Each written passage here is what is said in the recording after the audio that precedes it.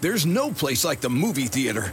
The smell of fresh popcorn welcomes you to a full-body experience, while candies and sodas compete for your attention.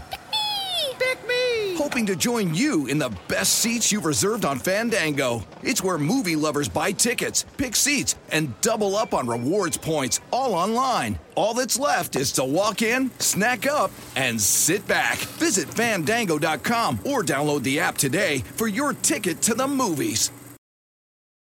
For the world's greatest athletes, this is the showdown we've been waiting for. There is nothing like competing on the world's biggest stage. It's a world record again!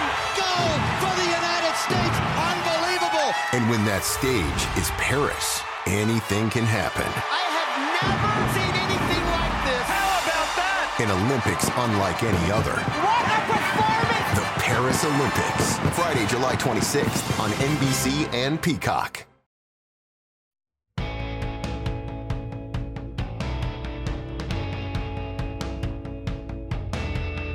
Welcome to the Peter King Podcast. After really one of the most eventful weeks that I remember in recent NFL history. I mean, how in the world did the New York Giants win in Seattle with Saquon Barkley and Daniel Jones not playing in the game? I mean, you're going to have to do a deep dive on that, Mr. and Mrs. Analytics. And then, obviously, how did Washington beat Pittsburgh in Pittsburgh? And I'll tell you what, we're going to talk about Pittsburgh in a second, but wow, that was a real weird one. But anyway, we're going to get to some of the news of the week. Our guest this week, Greg Cosell of NFL Films, does a fantastic job of breaking down the good and the bad in film study of NFL players. He's going to be along to dissect why Carson Wentz is not going to be the quarterback of the Philadelphia Eagles when they face the New Orleans Saints this weekend, and why Jalen Hurts will be. And also, we'll get to Mike Sando, my friend, my compatriot, who works at The Athletic. He does a Monday column just like I do, only I just get so much out of his column. I love his columns because they're so thoughtful. They're so different. And he wrote something this week when I read it during the day on Monday. I said, I got to get him on the podcast, because he wrote about how if you're a team with an under 500 record, would you rather make the playoffs even as a fourth seed in the playoffs, or would you rather have a draft pick that would be 10 or 12 spots higher in the first round? And I read that and I said, I want to make the playoffs. Are you kidding me? So Mike and I will get into that. We had a good discussion about it. Mike is so smart. You'll learn something from listening to Mike Sando. So the other thing that I wanted to touch on just briefly before we get into our conversations is the Pittsburgh Steelers. And this is not to say that the Steelers are going to go crashing and burning out of the playoffs. I don't mean to say that at all. But I do think that this is a very worrisome time for Pittsburgh, not only because they lost to Washington 23-17, but because they got to go to Buffalo. And, to me, when I look at the Steelers and I say, what's a bad matchup for them right now? I mean, a physical defense with a physical secondary like Buffalo has. The same style of defense in terms of physicality as the Steelers have. But I think that is a tough matchup situation. And then if you think about the Steelers, they still have Indianapolis and Cleveland on the schedule. And again, you don't know what the future holds in the last 4 weeks of the season. But I'll tell you, here's the one thing about the Steelers after doodling with the numbers a little bit. The last 2 weeks, Ben Roethlisberger has thrown 53 and 51 passes.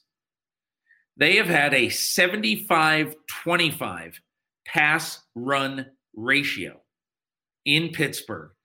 And look, you've seen the games. They beat Baltimore in a game that they played lousy. They lost to Washington in a game they played lousy. They have 13 dropped passes in the last 2 weeks. And to me, I think one of the most misleading stats right now is that Roethlisberger has gone 5 games without being sacked. Oh, offensive line must be playing great. I talk about this with Mike Sando a little later. But that's not a sign that his offensive line is playing great. It is a sign that he's getting rid of the ball faster than any quarterback in football, I'm sure. And basically, because his running game isn't doing anything.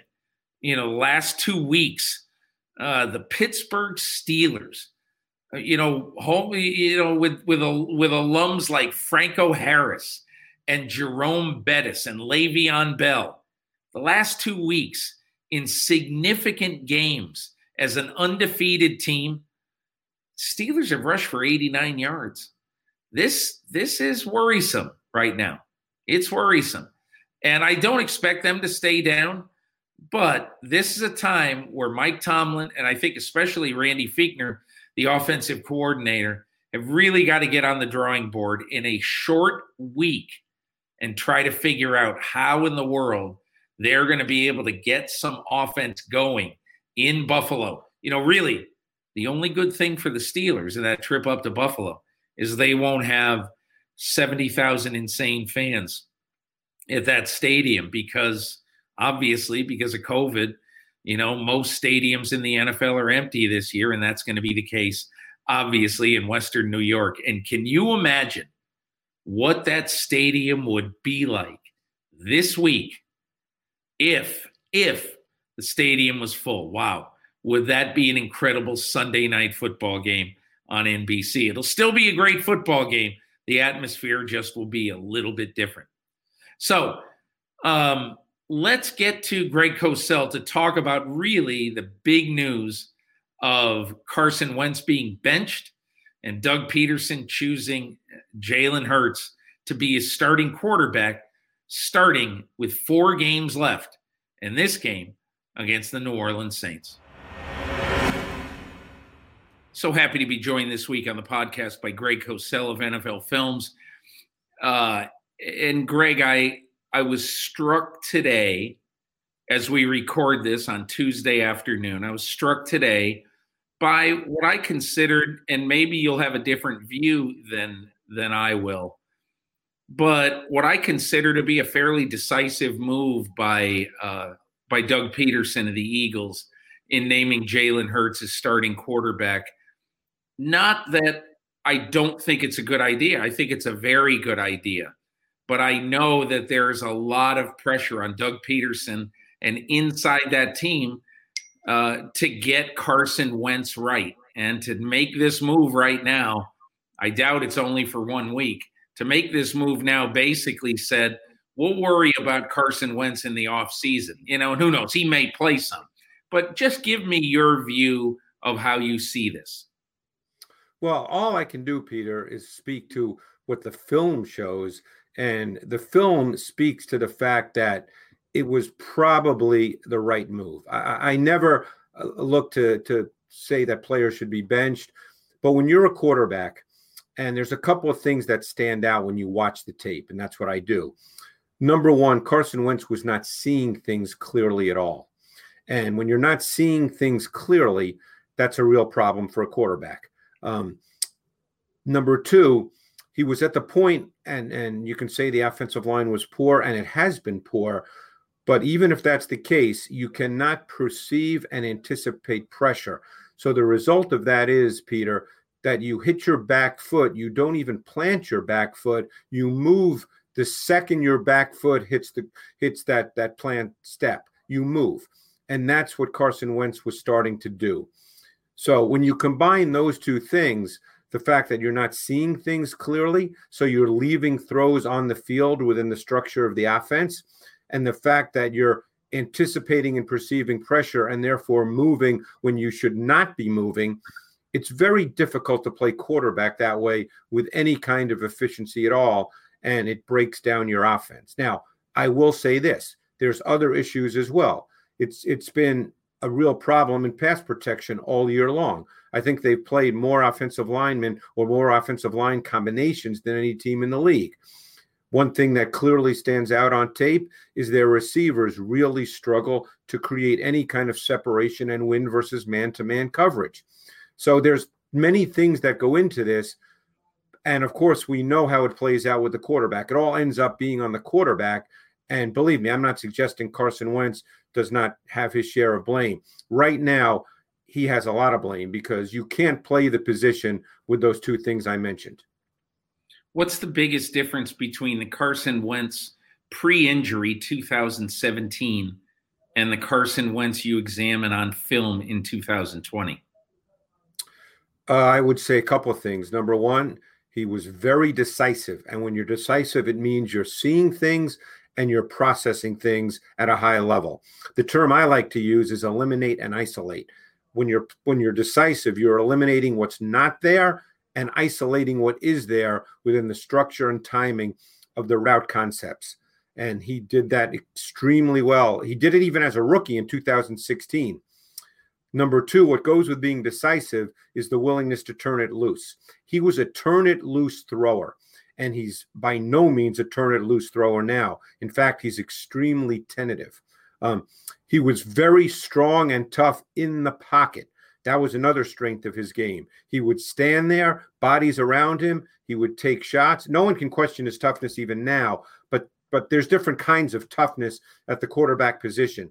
And he would stand and deliver with bodies around him, even taking shots. And he doesn't quite do that now because he's perceiving and anticipating pressure. When I remember him from 2017 on his classic run before he got hurt in the LA Coliseum against the Rams, I remember a guy who was ultra confident outside the pocket. Yes. And even though maybe he ran a little bit too much, okay, he still was so confident when he left the pocket. And when you use the word decisive, I think it's the perfect word for 2017 Carson Wentz. When he was going because he had seen evidence that it's better for him to go than it is for him to stay. And I would say the one other word, just watching him, he was incredibly confident. Yep. For such a young player that I remember I used to go to Eagles games, and I asked him this a couple of times. I said, where's this confidence come from? You know, because obviously you think of a guy from that level of competition coming into the NFL, it's like he had it. And I think, again, Greg, you talked about this a little bit. When I watch him now, I think he's seeing ghosts. Yeah, he's extremely tentative. And it's funny you mentioned him moving out of the pocket. There's a balance there, Peter. A lot of really good quarterbacks in this league do move out of the pocket and make plays. We see more and more quarterbacks do that. But there's a balance, because if you leave the pocket when you shouldn't leave the pocket, one of the things that can often happen is you move yourself into pressure. And now he's doing that. If you do it at the right time, and that's what I mean, it's a very fine balance, and it's not quantifiable. It's not a mathematical equation. But if you do it at the right time, then you leave the pocket, and then there are plays to be made. But if you do it at the wrong time, very often you create your own pressure by moving into pressure. And the other point I'd make is in 2016, 2017, he might have missed a few here and there, but he was not an inaccurate passer. He made a lot of really difficult, tough throws with precise ball placement. And right now, he does not have precise ball placement. And maybe that stems from confidence. That we'd have to be in his head to know that, but the results are there on tape. Can Carson Wentz be fixed? And if so, how? Well, to me, and I learned all this from many smart people, smarter than I am, Peter, going back to Bill Walsh, who I was very fortunate to spend a lot of time with, going back 15, 20 years, even longer, actually. I think it starts with rebuilding his mechanics, because Carson Wentz, and he's always been like this to some extent, And that's why it needs to be rebuilt and start over and an everyday thing. He tends to be an overstrider, Peter. And because he's not by nature a truly compact thrower, like let's say an Aaron Rodgers, when you're an overstrider and you're not a compact thrower, your arm then has to catch up to your overstride.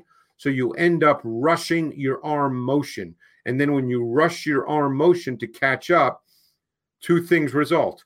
You don't transfer your weight because you can't, because your feet are too wide. And the result is there's a lot of sailed throws. And we've seen that with Carson Wentz. So you need to start over. It reminds me of a story with our good friend Ron Jaworski. He'd been in the league 7 years, and Dick Vermeil brought in Sid Gillman, the father of the modern day passing game, to work with him. And Sid Gillman started with the snap under center. And here Jaws had been in the league 7 years. So you would think we don't have to start with the snap, but that's where Sid Gillman started. And I think Carson Wentz needs that kind of start over, that rebuild. Reminds me a little bit of the Kendall Hinton story. He was on the podcast last week. You know, I'm sure the one start Denver quarterback. And Kendall Hinton said, I said, describe what you did on Saturday and then Sunday morning before the game. And he goes, well, it started with how I was going to call a play in the huddle. Right. You know, because obviously they're very long plays in the Pat Shurmur offense, and he doesn't know them. So they only gave him 10% of the plays. And so he had to Mike Shula said, enunciate clearly. And I mean, I'm thinking things you never think about. The New Orleans Saints tomorrow, and you're telling a guy how to call a play in the huddle. No, and it's things you never think. You know, we always assume. And another great story, by the way, that does relate to Bill Walsh. He told me that Joe Montana had just finished his first year in Kansas City. So he was already a first ballot Hall of Famer. And Joe Montana called up Coach Walsh, and he still called him Coach Walsh, after that first year in Kansas City. And I believe Coach Walsh was out of the game at that point, out of the NFL anyway. And Joe said to him, Coach, I felt like my mechanics were a little sloppy this past season. Can I come visit you when you can really tighten them up? Wow. So think about that. It was his first year in Kansas City. He's already a first ballot Hall of Famer. Wow. You know, think of the Tom Brady's of the world. Tom Brady, what is his game built on? Repetitive mechanics, the same thing, snap after snap after snap, unless the defense truly prevents you from doing that. You should throw the ball the same way every single time. Give me your quick scouting report on Jalen Hurts. What can people expect from the new quarterback of the Philadelphia Eagles? Well, I think what you'll see, particularly this particular week against a Saints defense that plays a lot of man coverage and is really good at it, and the Eagles receivers struggle to win versus man, I think you'll see him running a lot because I think he won't feel comfortable with what he's seeing, and he won't feel comfortable having to make really stick throws, precise stick throws into very small windows. So I think he'll run a lot. I think the Saints will know that. So with their rush, they'll try to keep him in the pocket. They might even spy him. So I think you'll see him make some great running plays. I don't know about the pass game at this point. We'll see. You know, last week he made some plays, but it was very evident that he would drop back. He'd look at the first read, and if it wasn't there, he just took off, which, by the way, that's perfectly normal for a young quarterback who's got great legs and can always run and has done that his whole career. So that's not a negative at this point on Jalen Hurts. But that's what I think you'll see in his first game, particularly against this Saints defense. I'll tell you, it's tough when you walk into your first start and it's against the Saints, who've been playing so well on defense in recent weeks and frustrating some really good quarterbacks. Without question. I kind of feel for the kid, but, you know, the one thing I remember, and I'm not a huge college football watcher, this guy was not afraid of anything. No, he's a competitive kid. Yeah. He'll have to throw the football, and he will. And I'm sure he'll make a few throws.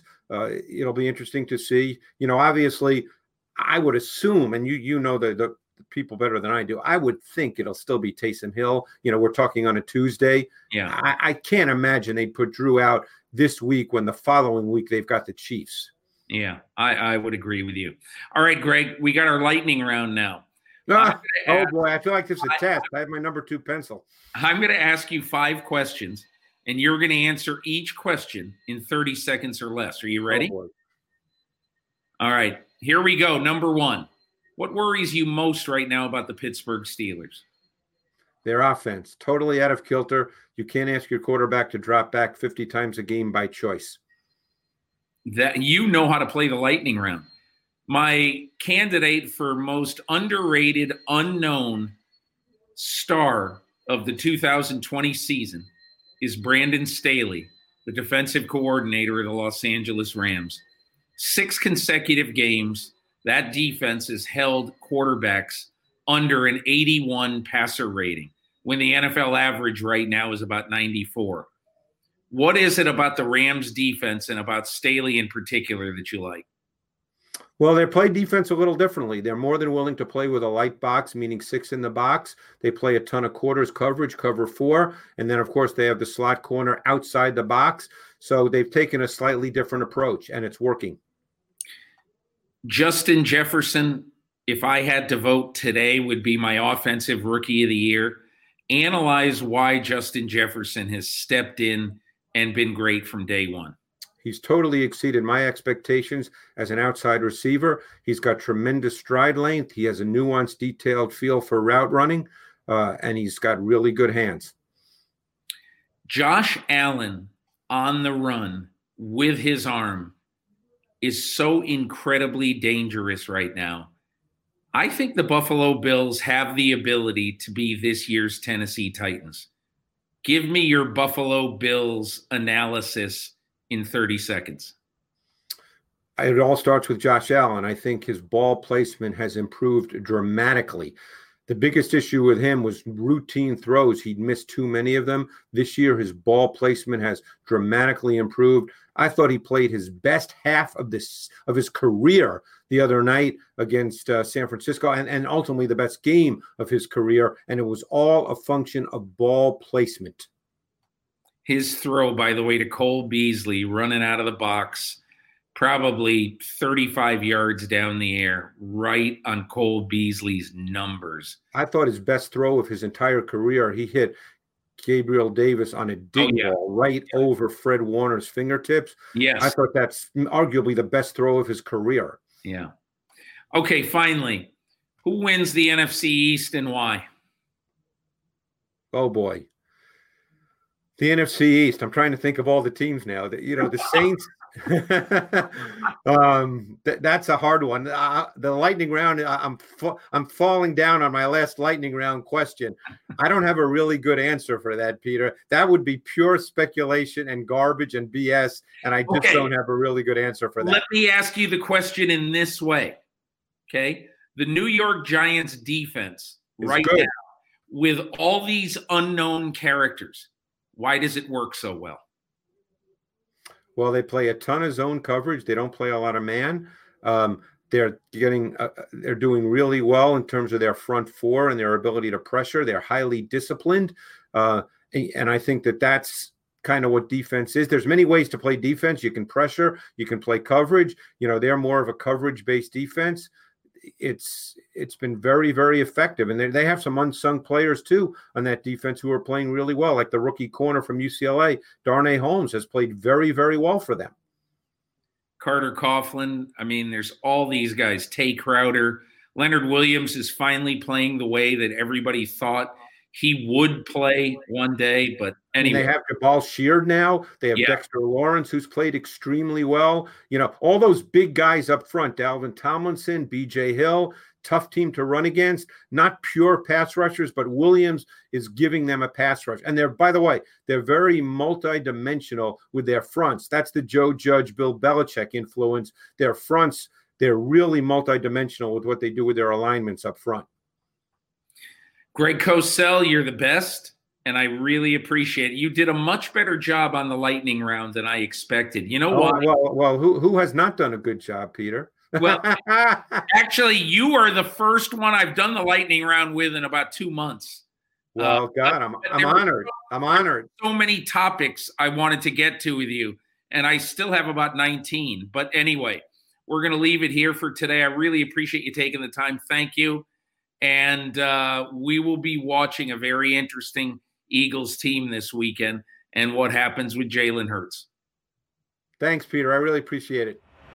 For the world's greatest athletes, This is the showdown we've been waiting for. there is nothing like competing on the world's biggest stage. It's a world record again!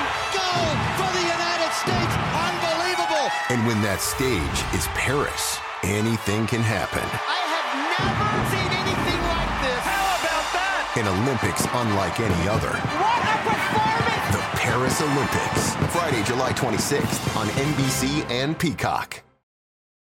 There's no place like the movie theater. The smell of fresh popcorn welcomes you to a full-body experience, while candies and sodas compete for your attention. Pick me! Hoping to join you in the best seats you've reserved on Fandango. It's where movie lovers buy tickets, pick seats, and double up on rewards points, all online. All that's left is to walk in, snack up, and sit back. Visit Fandango.com or download the app today for your ticket to the movies. I'm ready to go! Streaming now only on Peacock. 5 rich and famous international soccer stars. They have everything except love. I think girls in the past have gone for me because of what I've got. That's why we're going undercover. We're setting them up with single American women. They don't know we are famous. They don't know we are rich. And they'll have to hide their true identity. What do you do for work? I'm an ad salesman. Oh, God. What am I doing? Love Undercover. New series streaming now only on Peacock. And now my conversation with a man I respect greatly, Mike Sando of The Athletic. Back on the podcast, really happy to be joined by Mike Sando of The Athletic, one of the guys I respect most in this business, a good friend of mine. We are Hall of Fame voting compatriots, and Mike writes such a good, analytical, smart column every Monday morning at The Athletic. And after I wake up mid-morning, it's my first click whenever I see it land. But anyway, Mike, appreciate you joining me today. How are you? I'm doing very well. Thank you, Peter. I'm glad that you're a reader. And I understand that I actually maybe had to write something bad and be off base for you to want to have me on. So no, part of my strategy to get more publicity, you know. No, I actually, not that I have actually a short list next to my, on my desk next to where I work, but all year I've been saying I got to get Mike on my podcast because any week we could have a deep discussion about almost anything. But you wrote something this week I thought was really, really interesting and very thought-provoking.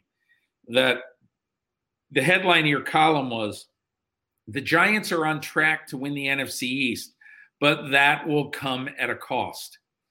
And so, basically you raised the point that the Giants beating Seattle and moving into position to perhaps win the NFC East is going to be very good and sort of a shot of adrenaline for their fans who, the only thing they've had to cheer in recent years is fire Gettleman, fire McAdoo, fire Shermer. That's what's gotten them going. But this time, they've actually won a few games, and they won a huge game in Seattle.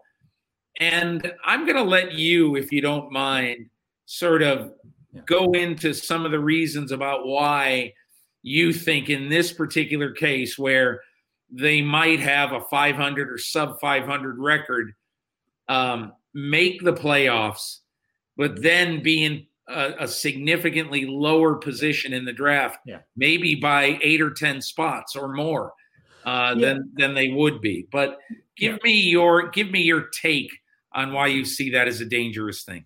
Well, since I wrote this, the NFC East is on fire. Washington's winning. I mean, heck, it's not an embarrassing division anymore. But my premise was basically this: that it's okay. Like if you're gonna win a division with an especially bad record. Okay, let's just say if we looked at the Giants' schedule and said, "Hey, you beat Seattle, but we're going to not continue winning games, which they may. I mean, they may be a 500 team, but if you were to have a 5-11 or 6-10 division winner, which this division's been historically bad, they were 6-21 or something coming into this weekend. Then you really could have such a big spread. You could go from picking 5th to 7th overall to 19-21, a very unusual shift. Brought about by the fact that if you make the playoffs, you can't pick earlier than 19. So what I thought was interesting about the column was I just took the last 15 drafts and I drafted 2 rosters. So on one hand, you had a roster of only players taken 5 to 7. So you're getting Jalen Ramsey, you're getting Julio Jones. You'll have a couple misses in there, but you're getting Khalil Mack. You're getting real franchise difference makers that people would trade to and have traded 2 number 1s for, right? And if you pick and you get quarterbacks, you're going to get Josh Allen, you're going to get a swing at Herbert. You may miss on a Mark Sanchez, whatever. But if you pick 19-21, you're getting the best tight end, you're getting the best center, or you're really taking a chance on somebody who has a lot of talent but fell for whatever reason. So my point was if the disparity is that big, there is a real trade-off. I'm not saying tank or you shouldn't try to win or you shouldn't revel in it, but I went back to Seattle in 2010. Great example. They would have picked 8th in a draft with J.J. Watt, in a draft with, I believe, Robert Quinn. There's MVP-type guys there. But instead, they picked 25th because they actually won a playoff game. I don't think Pete Carroll would give that away. I think he loved the Beastquake run. He would say they built the program off of it. All the things Joe Judge would say and feel. But at the end of the day, they won because they got Russell Wilson. You know what I mean? True. It's true. It's true. So to me, it's an interesting trade-off, and I think that's what it is. If you have a good record and win the division, if they get to 8-8, then throw away my column. But if you're 5 or 6 wins, I would rather be the second place team in some cases if I'm going to get a swing at a quarterback. Look at the Eagles. They may want a quarterback. It would be better for them to not win the division. Yeah, I'll tell you, I thought it was really interesting and thought-provoking, as I said. And one of the things that I did after I read your column, I was just sitting around yesterday afternoon, and I went and looked at, my first reaction was, he's absolutely unequivocally wrong. And the first player I thought of was Justin Jefferson, okay? Who obviously this year was the 22nd pick in the draft. No doubt. And you could argue, like what I did was I went and I looked at, let's look at 4 pick pods between 8 and 11. Because look, it looks like the Giants are going to be, let's say, 6-10 or 7-9. That's how it would look to me. Let's say they'd be 7-9, because to me, 7-9 means you're, you'd go 2-2 down the stretch, which the way they've been playing, winning 4 in a row, is not unrealistic. But anyway, so let's just say they went 7-9. Well, 7-9 is usually around 10 or 11 in the draft. Yep. Okay, maybe 12. And to me, when I look at that number versus what I'm going to be picking at 19, 20 in that area, and also the pool of players, I mean, that's one of the other issues that I have with doing a thing like this. It's that, let's just say, you're picking where you had it on this list, and you are saying, in essence, that picks 5 through 7. I would want to say who's available at picks 5 through 7, not who was taken at 5 through 7. Right. And same thing at 19, from 19 to 21. Who's available? Like, I can't think of many people who would have taken Jalen Reagor over Justin Jefferson, but the Eagles did. But still, the majority of teams that needed a receiver, if they had the 21st pick in the draft this year, they would have taken Justin Jefferson. But be that as it may, I think my whole issue, the bigger issue is, why are you in sports? To win. Why you're in sports to win, and you're in sports to do what the Tennessee Titans did last year. Okay. And I only bring up the Titans because they were the lowest seed in the AFC. They went to New England on Wild Card weekend and legitimately beat the Patriots. They went to Baltimore on divisional weekend and thrashed the top seed in the AFC. Now, I'm not saying that the New York Giants, or let's say Washington, I'm not saying either of those teams will, for instance, beat Tampa Bay in the first game, and then in the second game, go to Green Bay or go to New Orleans and win that game. But if they're hot, they might. And I guess that's what I'm saying. It's easy to sit back here and clinically say, I'd much rather have the the 7th pick in the draft than the 19th. Yeah. But I just wouldn't. I'd rather have. Well, you're not going to try to do it. Potential fun of January. At the risk, I guess I haven't risen to the level where I write my own headlines on the column, but I think the takeaway from the column is more than the Giants. I think it was a great week for the NFC East because I think the more the Giants win, that's great. But if you're one of those other teams that isn't going to win it, it's great to not win it because don't win it and be bad and don't have something going, right? If the Giants can win and have a good thing going, more power to them. They can build off of that. And I wrote it thinking Washington was going to lose to Pittsburgh. I mean, you know what I mean? So I thought it could have been a great weekend for the division. Good for the Giants. They win. They're building. You like what Joe Judge is doing. And great for everyone else because they have less of a chance to win it when they don't have something going. And you don't want to be double penalized by having a bad record, no mojo, and you're picking 20th. To me, that's the triple whammy that could happen to it. And I think with the Giants winning, that's much less likely to happen that one of these teams that has nothing going on ends up picking 20th and doesn't get an elite player. Yeah. Because you can go back in any draft, Peter, and say, well, look, you can find a good player at 21. We can go back and pick them out now. But look at the two rosters in my column. I've got it over here on this screen, but like one of them is a bunch of Hall of Famers and the other one's a bunch of 19 through 21s, tight ends and centers. Yes, you'll get an occasional Chandler Jones, but it's a diamond in the rough. It's really not the high probability that you're going to do, even if you can point out one guy you like in a given draft. Yeah. Yeah. So it's a good conversation though. I mean, I just like to kind of think of it that way. One of the executives I quoted in the piece was like, I don't give a rip if the difference is between 19 and 13. If I'm picking 19 or 13, who cares? But if I'm talking about 20, 21 or 6 or 7, then, maybe we think about it, not trying to lose, but think about what you'd rather have. Yeah, I would unequivocally in any case want to make the playoffs, not because I think I can win the Super Bowl, but because I think it's better for your program than like I honestly think if you asked any coach, any general manager on August 1st going into a season, I'll give you a choice. You can be 7-9 and win your division this year and have a home playoff game on January 10th. Or you can go 7-9, finish 3rd in your division, draft 11th, and be in a much better draft position.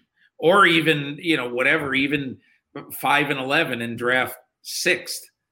And I would bet that if not all, the vast majority of people on August 1st would say, give me the playoff appearance.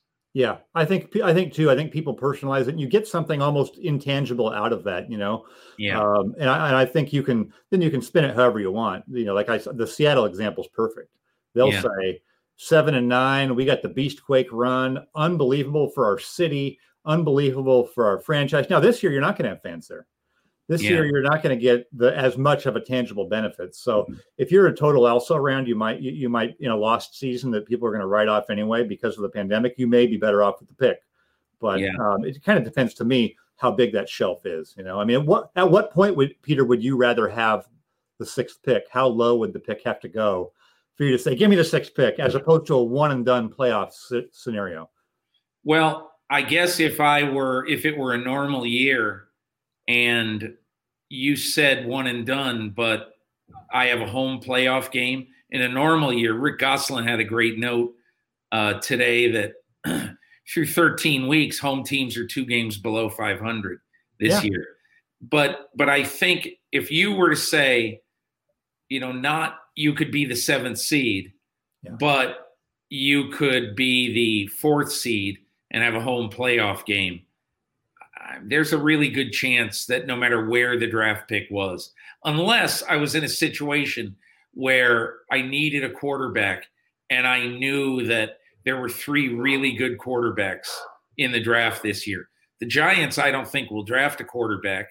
So there's no way that I would do exactly what the Giants are doing, which is trying to win a historically bad division. Absolutely. And that's what they should do. I mean, no one should try to lose the game. Yeah. It is more of a theoretical, what would you rather have, as opposed to what would you rather try for? Of course, you're going to try. You're in a race. You're going to try to win the race, right? I mean, there's a dignity and an integrity to the game that I think does matter. And that's why when you talk about tanking or, was the Dolphins tanking, those are organizational big picture decisions of what quarterback we're going to play or who we're going to cut this off season. Once you are in the season, you're trying to win no matter what, right. Scratching and clawing. And I think all the teams do that. Yeah. I want to ask you a little bit about just your column and your thought process. Like, people in our business really know you as a thoughtful guy. I mean, you write 1 or 2 things every week that I say, not only that I wish that I had written that, but I wish I had seen that. Like, you had a section of your column this week on what a bad the snap to Deshaun Watson that lost the game against Indianapolis.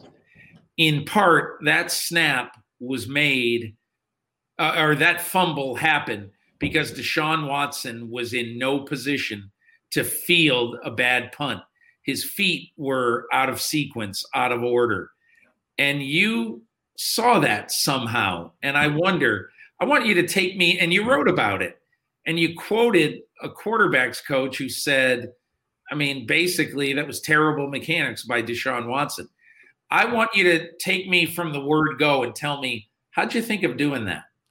Well, during the course of the day, I'm in contact with just a lot of people that are either they already had their games earlier in the day, or they're playing Monday, or it could be, coaches who are even sitting out this year or whatever. I know a lot of people that were in contact during the games, whatever, texting, or sometimes it'd be a call between games. And so sometimes we're just talking about like, hey, what stood out to you? And that was just one little nugget of, hey, did you see the end of that game? Did you see, because guys are catching games after their game, or they're going to they're watching on their phone or whatever. And so that's something I wouldn't have noticed, like I'm like you, I'm not a coach, I'm sitting there going, that was really cool of Deshaun Watson to say that's on me. I thought it was pretty cool. I mean, he's standing up for that poor center who made the worst snap that could do the worst possible thing in that moment. Right. And I thought it was pretty cool, but yeah, who you're talking to and stuff for me helps notice some things that you can't watch every one of these games in complete detail while you're writing. I wish you could see, how many screens do I have? 1, 2, 3. I have 5 screens in my office. Wow. Multiple games on them. You might see that play, but not really. You're not looking at the splits of the offensive line. Yeah. You know what I mean? Yeah. But a coach might see that game and see 7 things that I didn't even think of. So sometimes you just get lucky of who happened to see a game, or what stood out to them. Yeah. The other thing I thought was really interesting is when you pointed out the Chargers special teams and how incredibly horrible they were and how horrible they have been. And, look at it this way.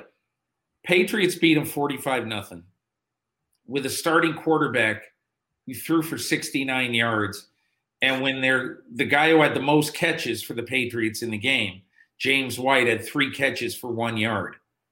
And so you just say to yourself, it's possible. And this is something I wish that this had occurred to me. It's possible that the Chargers had the worst special teams game in recent NFL history on Sunday. It is. I mean, there's no perfect statistic for special teams, but we know how much the expected points change on every special teams play. So we can measure that. That's what I did. I went into our pretty cool database that True Media has and found that was, I think, out of 11,000 plus games. It's half that many games, but each team, there's 2 teams per game, 11,000 special teams performances in the last 20 whatever years. It was the worst. So think about that. And here's how you can measure that. So like if you're lining up for a 25-yard field goal, you're expecting to get 3 points out of that, right? I mean, 99% of the time, you're going to get 3 points out of a gimme field goal. So your expected points are 3 points, right? In that situation, Peter. What happens if it gets blocked and run back the other way? The other team gets 6. That's a 9-point swing. That's not some guy making it up with a pocket protector. Right. That's real football. Yeah. And so you have that happen multiple times. By the end of the game, they were like minus 28 points on special teams. Actually, those are real points. That's incredible. You know what I mean? Isn't that unbelievable? Yeah, you said you have it. It's the worst in 11,026 single game team performances since 2000, including playoff games, according to True Media's EPA model. Yeah, it's interesting. But let me ask you one other thing about this, by the way. I have basically kind of gotten it in my head that I think Matt Nagy deserves another year with a quarterback he scouts and begins to develop himself, with the agreement with Nick Foles that we're bringing in a young quarterback and I want you to be Josh McCown. If you're willing to do that, good. If not, we got to part ways. Okay. And that's kind of the way I think they should do it. The reason is because I know how good Matt Nagy is with quarterbacks and how he's really very Andy Reid-ish in so many ways. But whatever. The thing about your column with those interesting things that I mentioned, the other thing that really hit me is that the week after they have their worst defensive performance under Nagy, in what you have expected points added. Yeah. The worst defensive performance that they've had in 3 years under Nagy in their game against Green Bay. The second they come out and play their second worst. After he rallied the troops. For the first time in Nagy's 3 years there. Yeah. So that might say to me, he rang the fire alarm and nobody got out of bed. I'm with you. And so I think there's 2 different ways to look at this. I think you're justified in saying that everyone sort of does, I don't know if deserve is the right word, but ideally you would get to, in this business, pick your quarterback and get to work with them and show what you do. But that's not how it works. And really, that's not how I fully measure the head coach. I think the head coach has to have a command of the team and the situation. And you just know there's a presidentialness to them when the way they discuss this. I feel like in Nagy's case, the disappointing part isn't, I mean, of course, it's that he doesn't have Trubisky playing great, but you may be right. Trubisky may not play great for anybody. But where have we seen I'm in charge of this whole thing, and here's some evidence that I can fix it, that I can affect positive change, that we have a style of play, that we have a vision for how we want to play offensively that is sustainable and is going to work. And you know what? Just this one thing, this quarterback they gave me is really what's holding us back. But you got a chance to advocate for who you're going to bring in. There was a ton of quarterbacks available this year. And I'm sure if Matt Nagy had said, no way, Nick Foles, we can't do it. We captured lightning in a bottle with Philly. That's not going to work. Get me one of these 3 other guys. I think they would have done it. Yeah. But I think instead, he probably thought, oh, you know what? God, I love Nick. You know what? We had such a great thing going. Trust me here. We'll get Nick in here. If we don't get Mitch going, we'll get Nick going. Yeah. And you've kind of had 2 shots. You have sort of had one shot with the guy that, by the way, when he took the job, I'm sure he was saying, oh, I can get Mitch going. Do you think they hired him and he said, I don't think Mitch can play? Yeah. So he already said, I can do it with Mitch. Then he kind of said, I can do it with Nagy. or with Foles. And I'm kind of looking at it going, I don't think either one of these guys is playing in outside of the bottom 5 at quarterback in their division, in their league, right? I mean, is it, if you rank all the quarterbacks, they're both in the bottom 5, probably.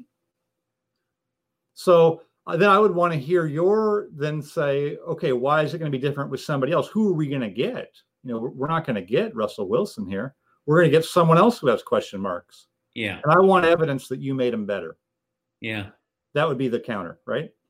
Really, really interesting. Yeah. What worries you right now about the Steelers?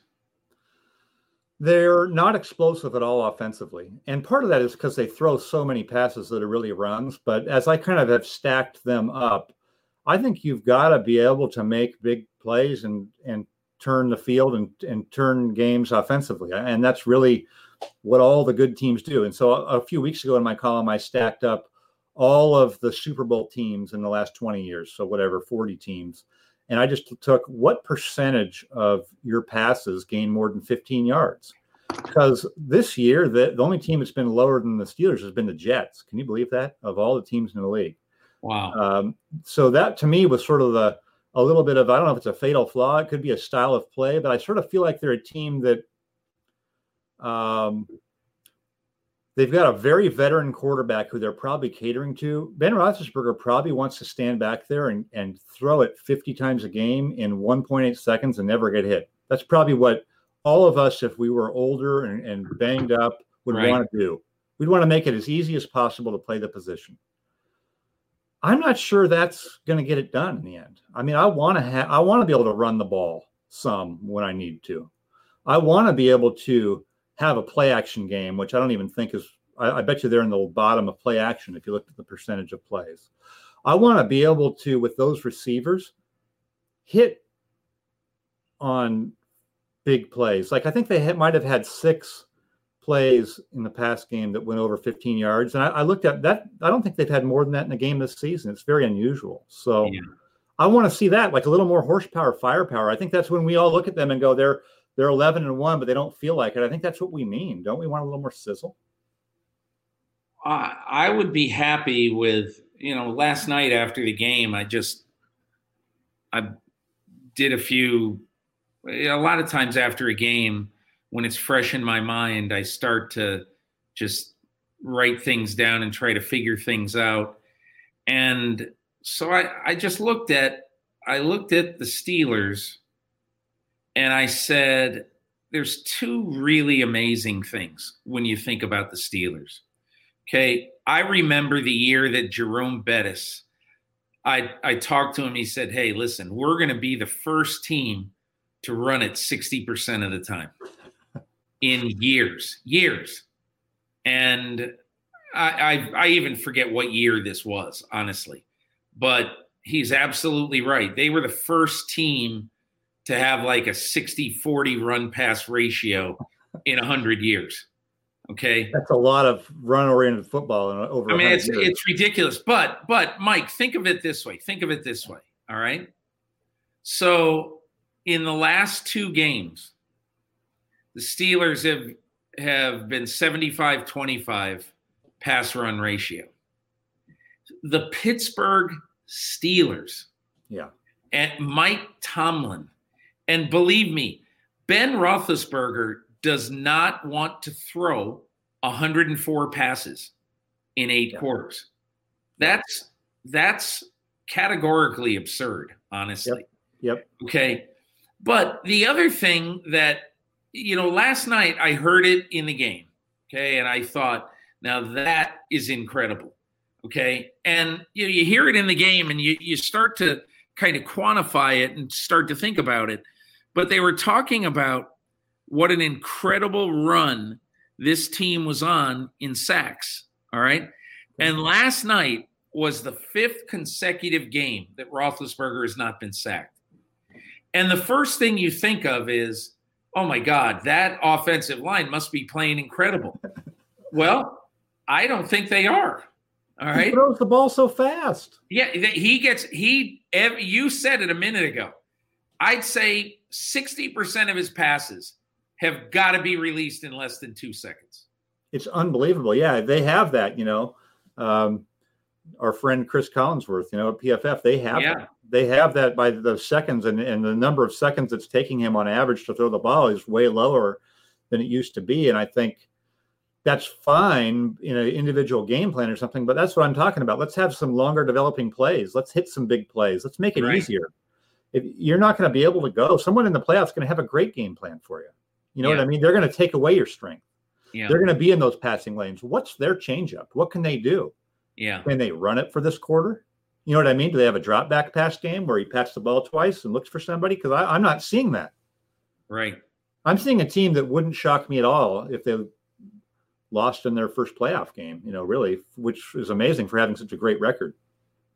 The interesting thing is, because now they've lost to an NFC team, they're still going to have the tiebreaker if they tie with the Chiefs. Who knows? I mean, I don't know who they're going to lose to if they lose. They play Buffalo this week. They could lose to Buffalo. They could lose to Buffalo. But what I'm saying is, theoretically, I mean, if they do go 15-1 and the Chiefs do, Pittsburgh's going to win home field, which who knows? But I agree with you. They could lose this week. And if I had to go to Vegas and bet on it, I'd probably bet on the Bills this weekend. After I thought Josh Allen last night that's the best game I've ever seen him play. And you see some of the throws he made out of the pocket on the run. He was just great last night. He really, really was great. So, hey, who knows what'll happen? But they're a fascinating team right now. They absolutely are. They absolutely are. Yeah. I don't know if you want to shift into discussion on the Bills, but they are. Yesterday was the first time. This week was one of the first times where I'm watching Josh Allen and I'm not nervous for the Bills. I mean, decisions. An excellent point. Excellent point. I caught myself just enjoying them. I was watching them, and usually I'm like, "God, is he going to?" He's so on the edge. It's kind of what makes him fun, but also scary. And the weird thing is, too, Mike, it's without really a good running game. Yeah, but good play calling. I think you can present the run threat. They have great receivers. Yeah. I just like what they're about, and watch. Allen will probably throw 5 picks this week, and we'll all look silly. But if I can, I'll get in a little plug on the podcast I do every week with Randy Mueller. And Randy's a former exec of the year. We have a podcast, The Football GM, and he said, I think we're looking at a future MVP in Josh Allen when we recorded today. And I maybe still would say, I'm not quite there yet, but guess what? I'm really trending hard in that direction. I've been skeptical of him because of the decision-making, but he's winning me over. So that was a great performance. Yeah, I agree. The whole concept, let's end it here now that I was going to ask you about a couple of other things, but we've gone long. Let me just ask you a little bit about the most valuable player award. And it's funny. Entering this weekend, I would have probably said, Rodgers and Mahomes near the head of the pack, then maybe Roethlisberger, then Derrick Henry and Russell Wilson. That's probably what I would have been. But, the more I've thought about it, had an interesting conversation with Mike Tirico on Monday, and he was asking me just a little bit about, the voting for MVP and what should an MVP be. And, he was talking about the Steelers last year versus the Steelers this year and why not Roethlisberger. And I said, hey, and again, look, I don't know what's going to happen in the last 4 weeks, but based on the first 12 games for every team, if somebody voted for Ben Roethlisberger, I wouldn't think it was stupid. If somebody voted for Josh Allen, I wouldn't think it was stupid. Derrick Henry, that bothered me on Sunday, so that would probably have a negative impact. Russell Wilson, that's bothered me some the last 2 or 3 weeks. But you wonder, what is the MVP for? Is it for Aaron Rodgers lifting his team incredibly the exact same way he lifted it a year ago? Is it Patrick Mahomes being the Michael Jordan of football every year and all that? I mean, philosophically, where do you stand on MVP?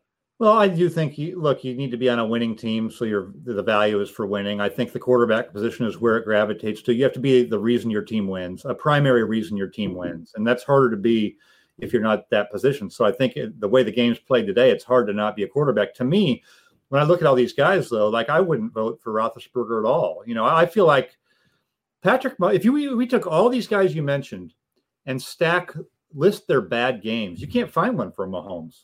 And you can find a bad game, but Russell Wilson's had 3 or 4 games where maybe he cost them the game. Yeah. Josh Allen will have 4 games. In the past, he'd have 8 games every year that he blew the game. Yeah. He's going to have 3 games this year where he either almost lost it. Rodgers, against Tampa Bay, that would be the one blemish. I mean, I think Rodgers is amazing. I think if you put him on Andy Reid's offense, he'd be even better than he is now. But Patrick Mahomes never has bad games, almost never. Sorry, Chiefs fans, if I jinx him. But to me, that would probably put him over the top. And then I'd have Rodgers there, too. I think Rodgers can do almost whatever he wants. I just think their weaponry beyond Devontae Adams and their style of play with the play-action offense makes them less suited to get into track meets and really play the way that the Chiefs can play. But I think Rodgers can do all those things still. I mean, I think he's right there with Mahomes. Mahomes just is driving the Ferrari every week. And I feel like they've got Rodgers driving, a nice car. It's maybe like the top of the line Infinity. Yeah. But the one guy's in the Ferrari, and that's my MVP. Yeah. I think that's smart. Could you ever see the way the game is played today? Could you ever see a running back winning it? Yeah, sure. If you had a running back if you could somehow get a team where the running back had, let's just say 1,500 yards receiving and 1,000 yards rush, or 1,500 yards rushing and 1,000 receiving, and he really was the Marshall Faulk engine for a team with a Kirk Cousins-y type quarterback who's good, a really good pro quarterback, but maybe it's not on his shoulders. Yeah. I think you can make the case. But Peter, I think I had this conversation. I think Larry Fitzgerald brought this up a few years ago. Like, what backs now are going to go to the Hall of Fame? Can you name one? Great question. No one's going to stick around and get all those yards like Frank Gore. I mean, and the game's just changed. So I think it's very hard to have an MVP running back unless it's just record-shattering yardage, right? Then people will see that and vote for it. If you go over 2,000 yards and there's not an amazing quarterback season, your team goes 12-4, I think you could see that. It's just, when's that going to happen? Well, I mean, it happened in 2012, right? Yeah. With Adrian Peterson. I don't think it's I'm not in the revolutionary I think Jim Wyatt had a great stat last week. I wish I had it, that before the Tennessee game against Cleveland on Sunday, his previous 16 games, he rushed for 2,000 yards on the nose. Okay. Awesome. It is awesome. But, and I think the way I look at it right now, when I look at, let's say, Derrick Henry and try to figure out where he's going. Okay. So he's almost 27. He's 26 and some would be 27 in January. 5 years in the NFL. Okay. He'll finish his 5th year with 5,500 rushing yards. Yeah. Now, you're right to question whether he will want to hang around and get up to 12 or 13,000 yards rushing. Okay. But all I can say is this. He could if he wants to. All right. First of all, Mike Vrabel's not going anywhere anytime soon. Mike Vrabel loves running the football. And in the last 2 years, Derrick Henry has averaged 106 rushing yards a game. Right? So knowing that that's your situation right now, my opinion anyway, I think that I'm not saying he's going to even pass Frank Gore. I doubt he will. But I do think Derrick Henry has a very good chance to be top 5 yardage running back by the time he retires. He could, but I did a big comparison on him before the year and looked at other guys who had similar sort of careers with a little bit of a slow run up and then this amazing production of 1,500 yards, really great seasons, it goes away. It just does. So, I mean, I was even thinking like, what would be the over-under for seasons that he's still on the Titans? Is it 2.5? Is it 3?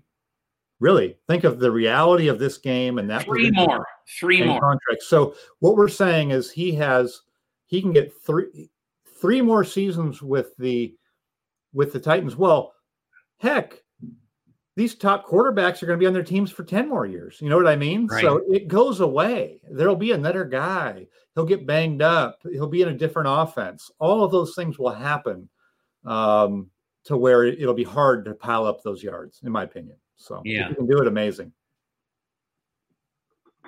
Could very well be. I really appreciate you joining me, Mike. Thank you. And I'm really, really interested a lot, as you can tell, sort of in your thought process, because it's so much different from my thought process. I tend to think a little bit more, what is the headline going to be tomorrow, and to try to find somebody to discuss that headline. And then I write about it. But that's one of the things I've learned from reading your column, that you write about a lot of things that I say that would be a great thing to explore, and I wish I thought of it. So anyway, you give me a lot to think about on Monday, and I appreciate it. Well, I appreciate that, Peter. And I think, what you do better than anybody else is take people behind the curtain.